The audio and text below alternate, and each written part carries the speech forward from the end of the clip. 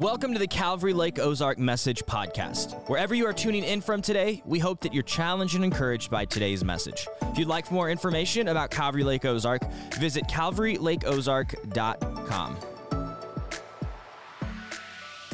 Good morning. Thanks for showing up online, in person. It's a lot of work. It's a lot of work sometimes. We came back from we had a late night wedding. It was massive, awesome testimony of God's faithfulness. I wish I could tell you more of that story, but we're driving in and we hit Eldon at about midnight. Our van flutters a couple times. I thought, oh Lord, please, if you've ever been faithful in my life, please be faithful. I'm tired. I got an early morning. Let us get home. And so we have had a full weekend and just starting and kicking off another great week. And so just excited to be back home and with our church family. And I hope you guys can join us again, Christmas Eve service, as we celebrate that together. And that'll be online too. So I know some people have family coming in and said, hey, it's going to be kind of a rush and real difficult to try to make it in person. Gather them around the TV and duct tape all their mouths shut and say, you're going to church. And join us. And so just want you to invite you to that. And also then, again, the reminder, the 26th, that just the one service, 10:45, if you came in later on announcements. Next week, one service, 10:45. We'll be going live on that as well. So we are second week into our sermon series talking about unexpected, kingdom living in an earthly reality. And so last week we talked about this unexpected humility. You know, and as we understand who Jesus is, what he's called us to do, well, that's quite unexpected. You know, because they had an idea of what kingdom living looked like. They lived in the kingdom of Rome. They understood the do's and the don'ts of what it meant to be in occupying in the empire of Rome, the Roman Empire. But now Jesus shows up on the scene, and he, the king in his kingdom, now starts showing what does it mean to live as a kingdom citizen, and it's just quite unexpected. And that's what I love. And one of the things about us as a church is we just walk through book by book, verse by verse. And so if you're kind of fairly new to the Calvary Lake Ozark family, and you're probably wondering, like, what's up with, why is he always in Matthew? Is that book better than the rest of them? And like, what is going on here? And that's just kind of our distinctive. That's our style. And I don't try to manipulate like, oh, okay, this is coming up, or I know this is in somebody's life, and so I'm going to preach about that. And we're just going to open up the word. And what I love is there's many times what I have found going on in maybe my own life, maybe you found in your life, maybe even in our world, that the Word of God addresses what's going on. And so as I was preparing this week and looking at this, knowing that we were going with an unexpected forgiveness, the week of Christmas, the week that we're going to walk into homes and with families and have get-togethers, and knowing that sometimes those are a little bit anxiety-producing. That sometimes those get-togethers can be a little bit on edge because maybe not a full-blown out like war with some family member, but there might be a little bit of an estrangement with a mom or a dad. And even as an adult having that. Or maybe it's a sibling that's like, they're going to be there and I really wish they wouldn't make it. Hopefully their car breaks down in Eldon, or, you know. And it can be big issues like that, and sometimes it can just even be small things. Obviously, the stress of the holidays, we go up and we get less sleep, and we're eating a whole lot of junk food, which is sometimes not always the best for our bodies, and we can just get real cranky at times because our world's turned upside down, and we can get real short with the ones that we love, and wouldn't it be kind of funny that we have to talk about forgiveness walking into the week of Christmas? And so Jesus is speaking. We're jumping right into kind of a teaching moment that he's having. Matthew 18 is kind of labeled, how are you supposed to do church discipline? Like, oh yeah, that's real good right before Christmas. But Jesus starts, or I'm starting in verse 15, Jesus says, if your brother sins against you, go and tell him his fault between you and him alone. between you and him alone. And if he listens to you, you have gained your brother. But if he does not listen, take one or two others along with you, that every charge may be established by the evidence of 2 or 3 witnesses. And if he refuses to listen to them, tell it to the church. And if he refuses to listen even to the church, let him be to you as a Gentile and a tax collector. Obviously very unfavored in this culture. Truly I say to you, whatever you bind on earth shall be bound in heaven, and whatever you loose on earth shall be loosed in heaven.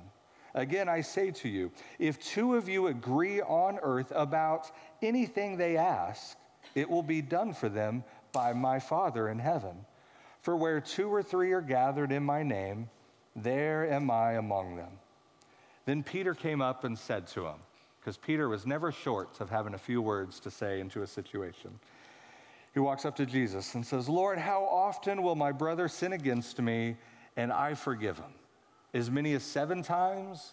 And Jesus said to him, I do not say to you 7 times, but 77 times. And he gives this parable, gives this story to teach and drive home the point. Verse 23. Therefore, the kingdom of heaven may be compared to a king who wished to settle accounts with his servants. When he began to settle, one was brought to him who owed him 10,000 talents.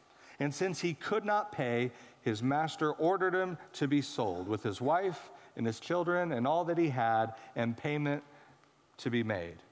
So the servant fell on his knees, imploring him, have patience with me. I will pay you everything. And out of pity, out of compassion for him, the master of that servant released him and forgave him the debt.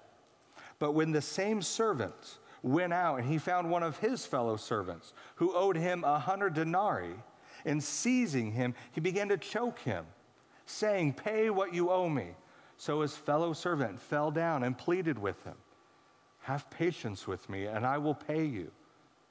But he refused, and he put him in prison until he should pay the debt.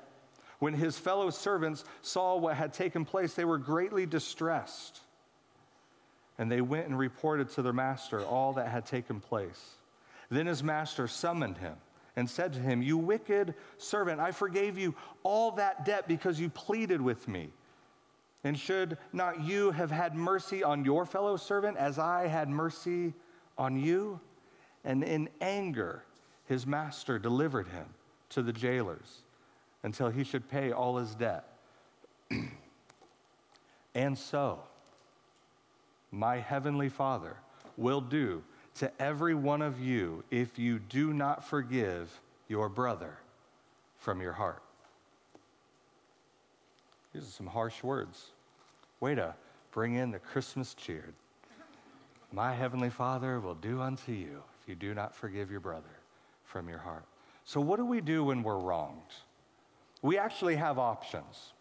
We have options. It's not just, okay, I got to forgive everybody because I'm a Christian, and obviously that's not really not a from the heart type of mentality, but we do have options. And let's cover a couple of those. So what do we do when we're wronged? Ephesians 4:2, Romans 15, 1-2, Galatians 2, all talk about the same concept of what we can do if we're wronged. It says bear with one another.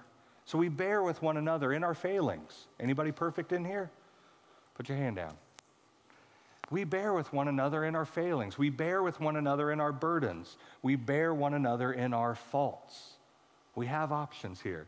And even go to 1 Corinthians. I was just at a wedding, and so obviously these verses were known to be read at a wedding a lot of times, but I think they also need to be lived out in everyday life, not just read at a wedding. But 1 Corinthians 13, we know love is patient, love is kind. The fun thing to do is to take the word love out and put your name in there.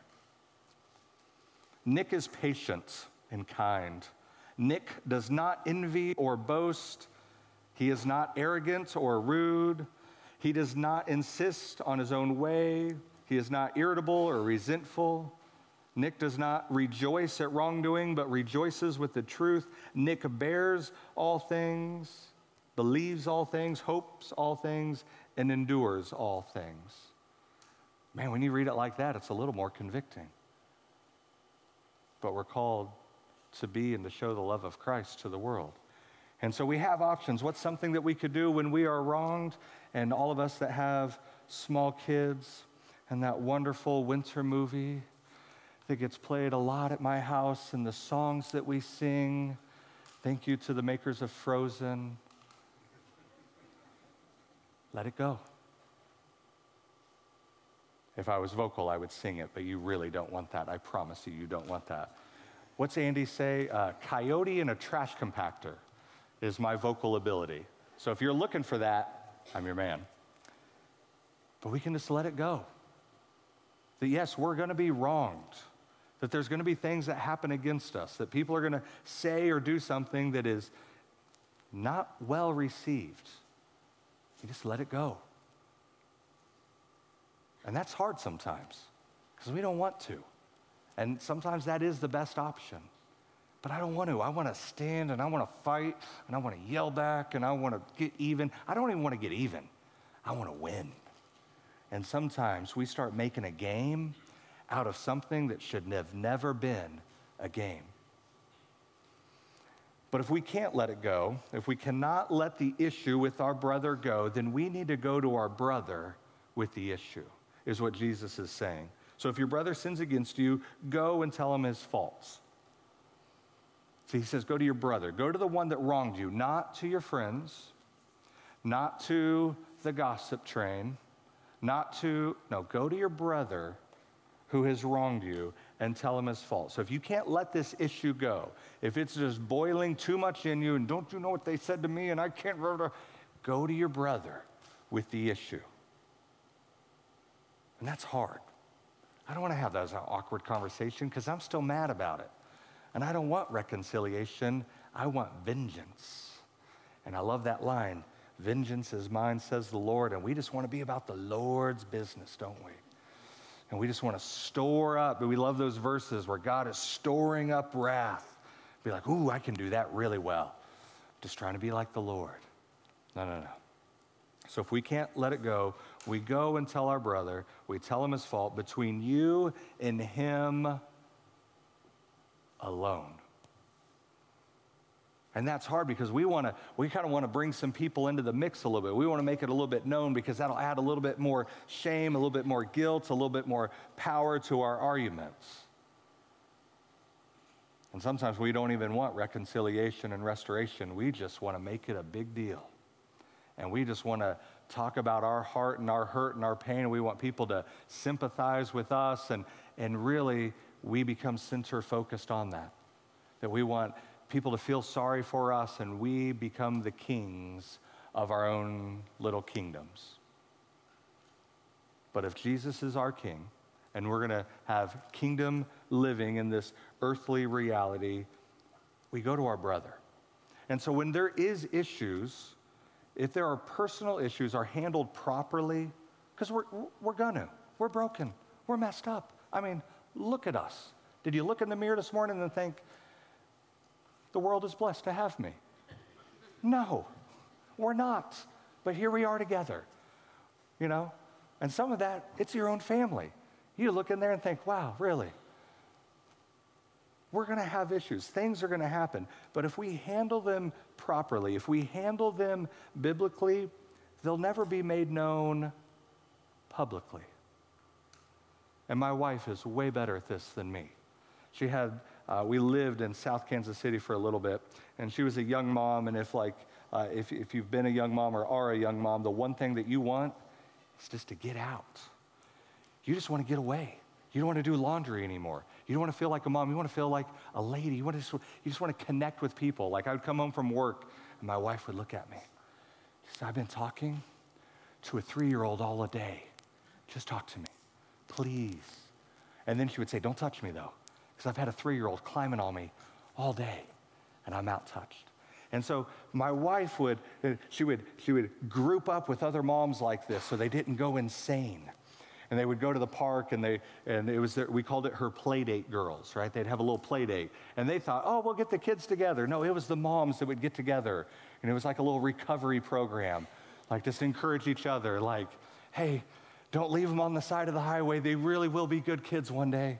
Hang in there. You're doing a great job. And they would encourage one another. And then a couple more things would happen in that little circle of ladies. And I'm just saying how it is, okay, ladies? I'm not throwing guilt or blame or saying anything. Us guys aren't really a whole lot to holler at either. But in this group of ladies, they love to talk about the shortcomings of their husbands. We got a couple giggles, so we know where we're going here. We understand the context. And they week in, week out, they just that was normal talk. Oh, you know what my old man did, and you know what, I don't even know if we say old man anymore, but I'm going with it. And we would talk about, they would frustrate, because sometimes it's just nice to connect that my family's not the only crazy one out there, that your spouse is just as crazy as my spouse, and we disguise it under that a little bit, when in reality, it's gossip. And that, when you say it like that, it kind of stings a little bit. And then eventually they kind of got to the point where they figured out, they're like, hold on. Ashley, you never complain about your husband. Because there's nothing to complain about. She is blessed by the Lord. I don't know why you're laughing at that. But they really did. They said, Ashley, you never complain about Nick. Is he just perfect? Yes. She said, oh no, he's far from perfect. But I'll discuss that with him, not you. One of the greatest things my wife has ever done is to protect my honor. Because we'd get together as families with these families, and I would know and hear these horrible guys of husbands, and he just wanted to kick them and slap them, and I figured out, oh yeah, I'm just as bad. I just know their faults and they don't know mine. But I was like the knight in shining armor of the group, not because I'm perfect, because my wife honored me. She said, no, he's not perfect, but I'll discuss that with him, not with you guys. And it's the same thing that Jesus is saying. When we go to our brother alone when we have an issue, we're honoring them. We're not smearing their name in front of others. We're honoring the Lord in doing that, because the brother that we have an issue with is created in the image of God. And as we're honoring God and we're honoring our brother, we're being honored because we're doing it according to God's standards. And the Lord said, yeah, you're going to have some issues, but this is how I want you to address them. And that's hard. It's not easy. It's not easy living for Jesus. If it was, we'd all be doing it. And it'd be great and wonderful, but it's hard. But it's right. And it's worth it. And so whatever the issue, whatever the situation, please have the heart that the goal is always reconciliation. The goal is always restoration, not to win the argument. And I'm really good about that. Ask my kids and my wife. They don't like to argue with me because I have a PhD in winning arguments. I'm training my son. He's going to be a great lawyer if I can get him convinced to do it. This is how you win arguments. And you can be right, you can win the argument, or you can have reconciliation. And when I put it in that line, I can win the argument with my wife. I could win the argument with my son or my daughters. I could win the argument with my parents or with my brother. I can win those arguments, or I can gain my brother, gain my wife, gain my son. And so we have to ask, whatever the situation it is, and I know what I'm saying right now. Nick, you don't know my situation. In any situation, any struggle, any issue that we're having, it should be our goal. And I know there might be a mountain of issues and a lot of brokenness in our families, but the goal needs to be reconciliation and restoration in them. And I know if we're going to address it, sometimes we take these emotions and these feelings and we pack them away and we don't want to bring them out again, and we've kind of numbed them and we've almost ignored them. And if we have to address it, that means I got to bring it into the light. But the greatest thing that we could do with it is bring it into the light. Is it going to hurt? Yes, it should. That means you love the person. It's really easy to be mean to somebody I don't love, and it really doesn't affect me. But it is going to hurt. But that's also an evidence that you love that person. That's an evidence that they love you, that it's an evidence that this really does matter. Because if it didn't matter, it wouldn't hurt. And so the goal is reconciliation, not just in little things, even though that is a part of it. Some of you guys might have great homes and great families, and just a little low-level stress of being the holidays is what's going to make you guys kind of nitpick at each other. But even in little things, but in all things, this is our goal. So what if he refuses, though? What if you have this issue and you're going to go to maybe it really is your brother, or it's a parent, or it's someone. But what if they refuse? What do I do? What do I do if they refuse? And obviously Jesus is talking about us as in kingdom living together. This is how we operate within the kingdom. And so there is a context that maybe that person you have an issue with is maybe really not following the Lord and wouldn't consider themselves a Jesus follower. I still think, even if it's somebody outside the kingdom, if you honor them with kingdom living, that's a testimony to them of the goodness of our Father. And to say, wow, even though I'm not a part of this little commune that you have here, you're going to honor me as one of those. And you're going to extend that love and grace and respect to me. I think that's good. But what do we do if we refuse? I think the better question is flip it. Because all of us are going to find ourselves as the other brother. If we're going to be real and honest with each other, we tend to say, well, I'm the brother that always goes to ask for forgiveness and to seek reconciliation. And that might be true.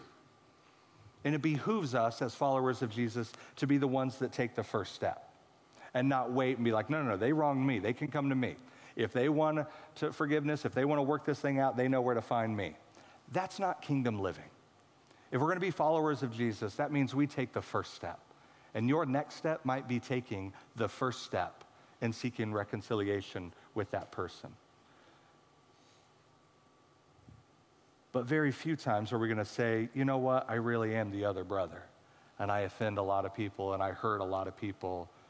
But let's look at it from that side. Because if we refuse to go and seek forgiveness, or if we refuse to even give forgiveness when approached by an individual, approached by a small group, take 2 or 3, or even the church, what we're really doing is removing ourselves from the fellowship and from the unity of the body of Christ.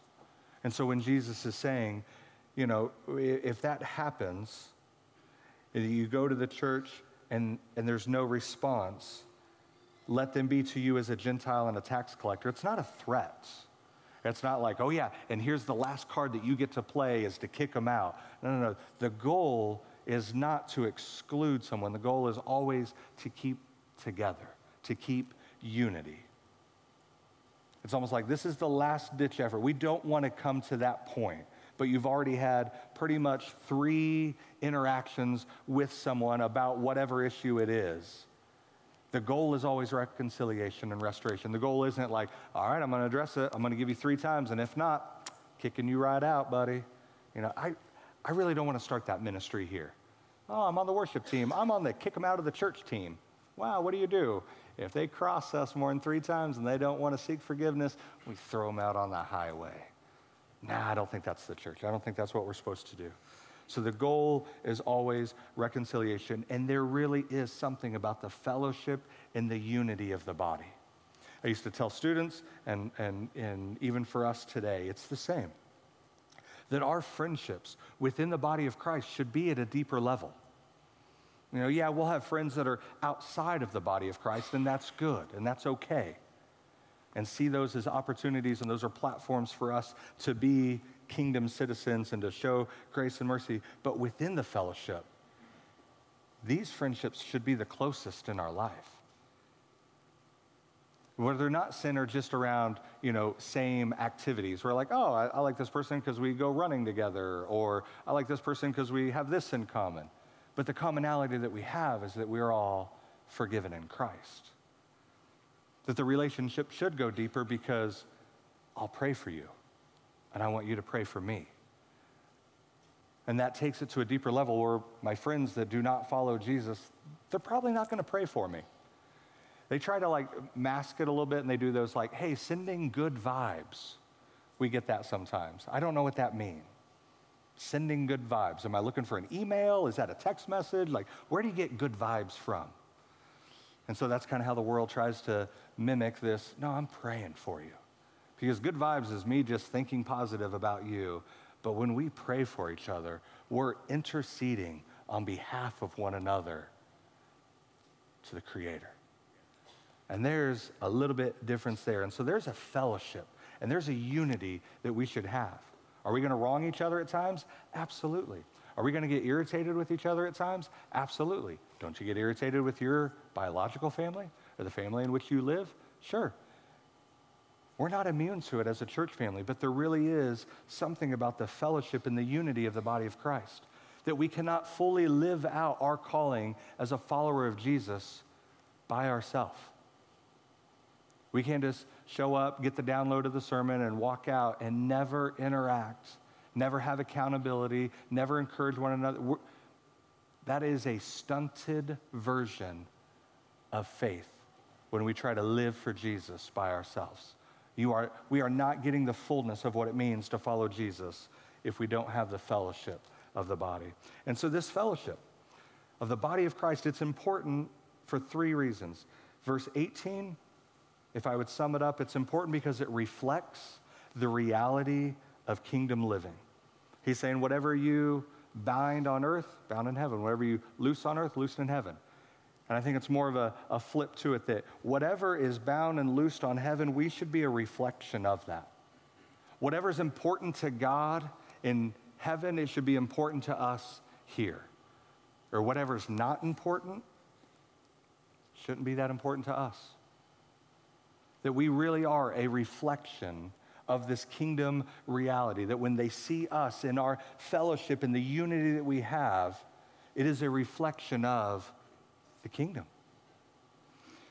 Verse 19, it reveals the symphony of the unity of the kingdom. And so if you look at verse 19, it says, if two of you agree, that word agree is the same kind of word that we get the word symphony from, where it's not just melody, where we're all singing exactly note for note, and we have to be perfectly aligned and cookie-cuttered and no. We don't need melody. We need harmony. And with harmony, that's where we have a symphony, where there's different instruments, they're playing different notes, but it fits so well. Some of you non-musicians are probably thinking, I have no idea what you mean whatsoever. Is the acoustic plugged in? I know one chord, okay, so don't be throwing quarters at me. All right? So non-symphony, non-harmony, where it sounds off, doesn't that just sound horrible? I'm playing notes, but different notes in the same harmony. Now that sounds good. Now we don't want to be a church like that. It's just awkward, it hurts. Some of you musicians are just like dying right now it just hurts. Small change, I'm just moving a fret, moving one half step. And so sometimes even in our lives, we just need to move one small half step, and then we will have harmony with one another. And sometimes we're the ones that need to step into the harmony, and it's not trying to get everybody else to change to meet us. And so as we have this fellowship, it reveals a symphony of the unity of the kingdom. Different notes, different instruments, but we get to play one beautiful song. Jesus. We get to speak and sing the grace and the mercy and the love and the truth that we have in Jesus Christ. That is our symphony. And then verse 20, the fellowship of the body of Christ is so important because it recognizes the presence of the King in his kingdom. That wherever we gather together, wherever we are reflecting this kingdom living where we have a symphony of unity in this fellowship, the King is with us. And I love that. That's unlike any other kingdom. You might, like with Rome, you might live in that kingdom, but you might rarely, if ever, see the King. Like we live in the United States. I've never seen the president. We're not talking about want or desire to see the president. I'm just saying I've never had the opportunity to see a sitting president. Came close to it, but then my flight got canceled. I was going to watch one of my students graduate from the Air Force Academy in Colorado, and the standing president at the time was going to give the closing speech, and then my flight got canceled. I thought, regardless if I voted for the guy or not, I would want to see that. But in our kingdom, in his kingdom, where we gather together and we reflect heaven, where we have the symphony of unity, we have the presence of Jesus with us. And so he gives this, hey, what do we do when we're wronged? And here's the other part, the forgiveness of it. Peter kind of jumps in, he says, well, you know, because he knew the rabbis at the time, they taught that if you can forgive someone up to 3 times, and after that, they're on their own. Whatever they get from that, like if you've went to them 3 times about an issue and you have sought forgiveness, you've sought reconciliation, and they say no, you just done. And so Peter walks up and he says, hey, I kind of know this whole and so he's trying to sound really holy and righteous, like we're taught 3 times. I mean, should we do it up to 7 maybe? You know, he doubles it and gives the extra little baker's dozen to it to sound really good. And Jesus, I love Jesus. Oh, Peter, you're so cute. 7 times? No. And in the Greek, it's truly 70 times 7. So you're probably thinking, okay, 490 times. I've probably forgiven my parents 489, and they're on the ledge right now. They get 1 more, and then I'm kicking them off. Then no. What Jesus is saying with this parable, he wants to explain this unexpected forgiveness, meaning it's limitless. How many times should I forgive someone when they wrong me? How many times do you want to be forgiven when you wrong others? You want to be forgiven every time? Every other time? You want them to forgive you about 5 times and that's it? Even if it is 490, I burned through that in the first 3 months of marriage. I'm holding records, okay? I set the record. No, we should have a limitless forgiveness for one another in the body. And this is unexpected. This is hard. Rabbis taught 3. Peter's throwing out a 7. Jesus says, no, let it be limitless. And he gives this parable of a king and some servants. And this first servant owed the king 10,000 talents. And so talent, it's a Hebrew measurement. It's actually not like count out a number of talents. It's actually a measurement. It's 75 pounds of either gold or silver. And so this servant owed 75 pounds times 10,000. That's how much weight of gold or silver that he owed the king. And it is an impossible debt. If you did the exchange rates and all that and today, we're talking in the billions of dollars. And we're not even addressing who gives out $1 billion worth of loan. Like, have that guy call me. We got some ideas for some ministry here, and we could use a couple talents. But it's an impossible debt with an impossible promise. I mean, we hear this servant, Jesus is saying, I will pay everything. No, you won't. If you haven't even made a dent on 10,000 talents, it's not going to happen. And so this servant, he begged for patience. Just give me time and I'll make it right. But the king, out of compassion, gave forgiveness. And sometimes we do the same thing to Jesus. We truly ask for patience when we really need forgiveness. We go to the king and say, Lord, just give me time to get my life right. If you just give me a little bit of time, I'll work through all of this. I'll pull myself out of this sin. I'll quit looking at that stuff. I'll quit taking those things. I'll quit acting like that. Just give me time. Just be patient with me, Lord. When we really need to be saying is, Lord, forgive me. I don't need time. I need your forgiveness.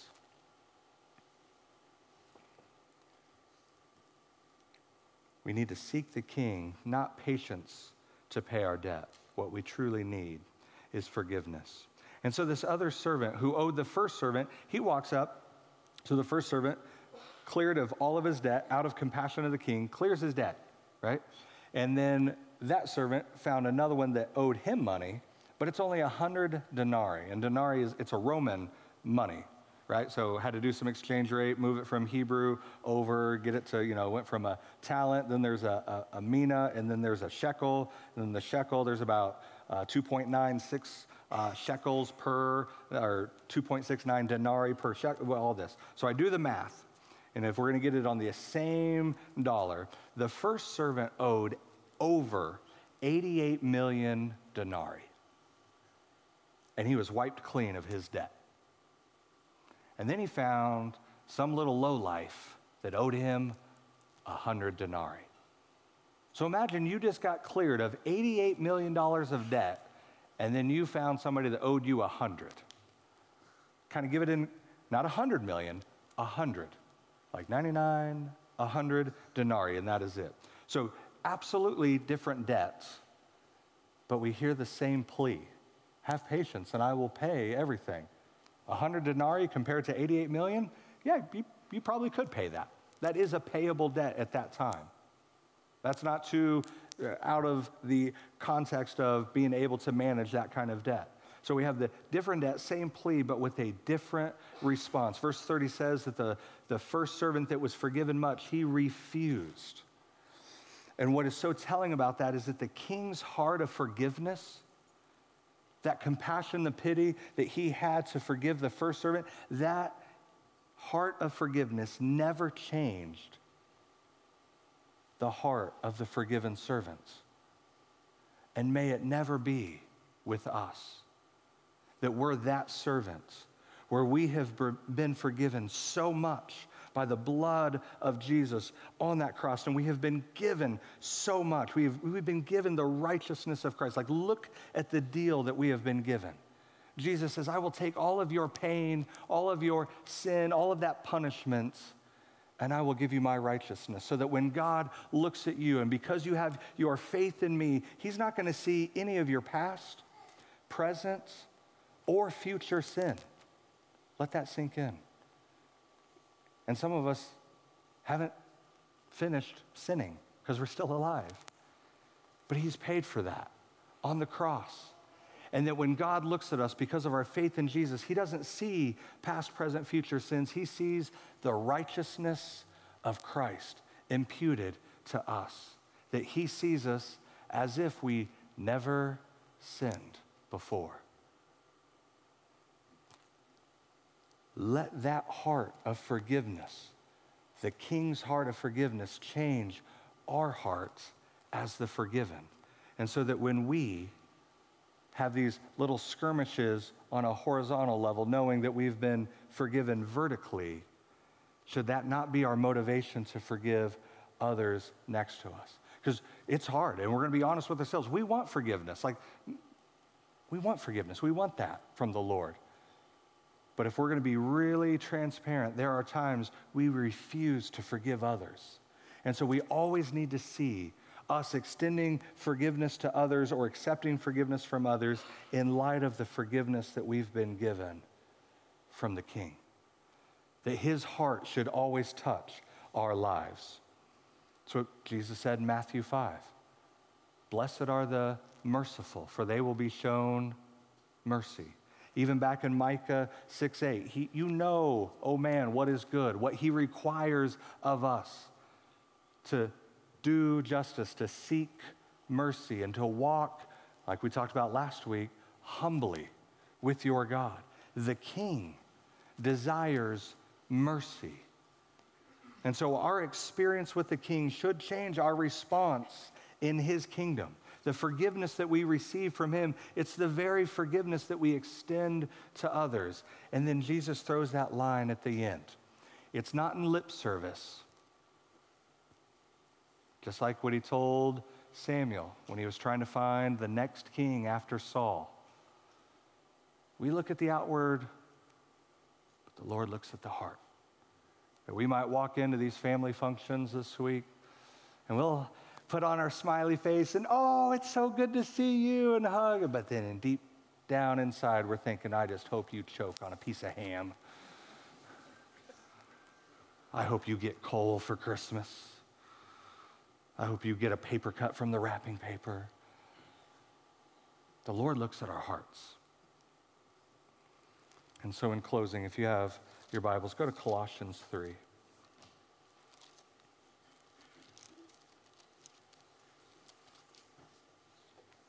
Paul says, put on then, Colossians 3, starting in verse 12. Put on then as God's chosen ones. If you're a follower of Christ, you are his chosen. Put on as God's chosen ones. We are holy and beloved. Put on compassionate hearts. There's that mercy. There's that forgiveness. Put on compassionate hearts. Put on kindness, humility, meekness, and patience, bearing with one another, like we talked about.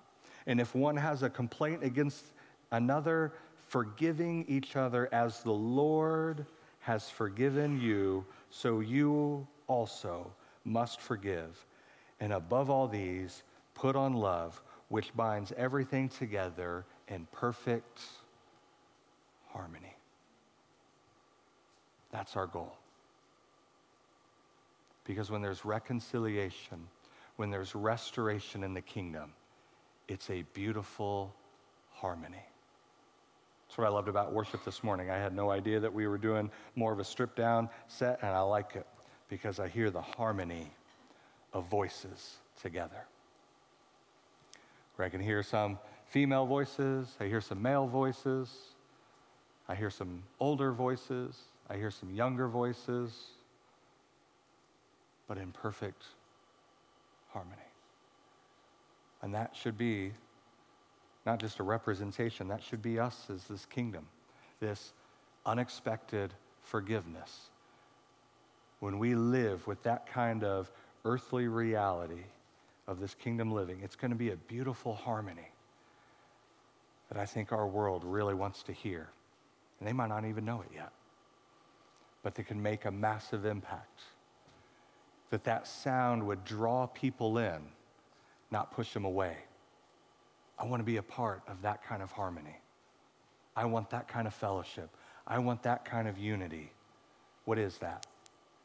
That's the body of Christ. So you guys never get in trouble? You never tick each other off? The harmony is more important to us than the melody. And so we forgive each other. We seek forgiveness. We give forgiveness. Only a few times, all the time. Why? Because the same unexpected forgiveness that we have been given, we are called to show to one another. So Father, we love you. We are nothing without the forgiveness that you have shown us, without the mercy that you have extended, without the grace that you have showered over us, without the love that you have protected us. And I pray your heart would impact ours. That no matter the issue, the circumstance, no matter the person or the offense, we would be a people of unexpected forgiveness.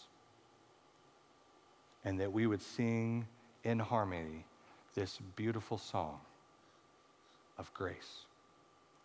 So give us that kind of faith, Lord, as we continue to celebrate you coming to this earth. Give us opportunities to keep celebrating you. We pray this in the name of Jesus. Amen.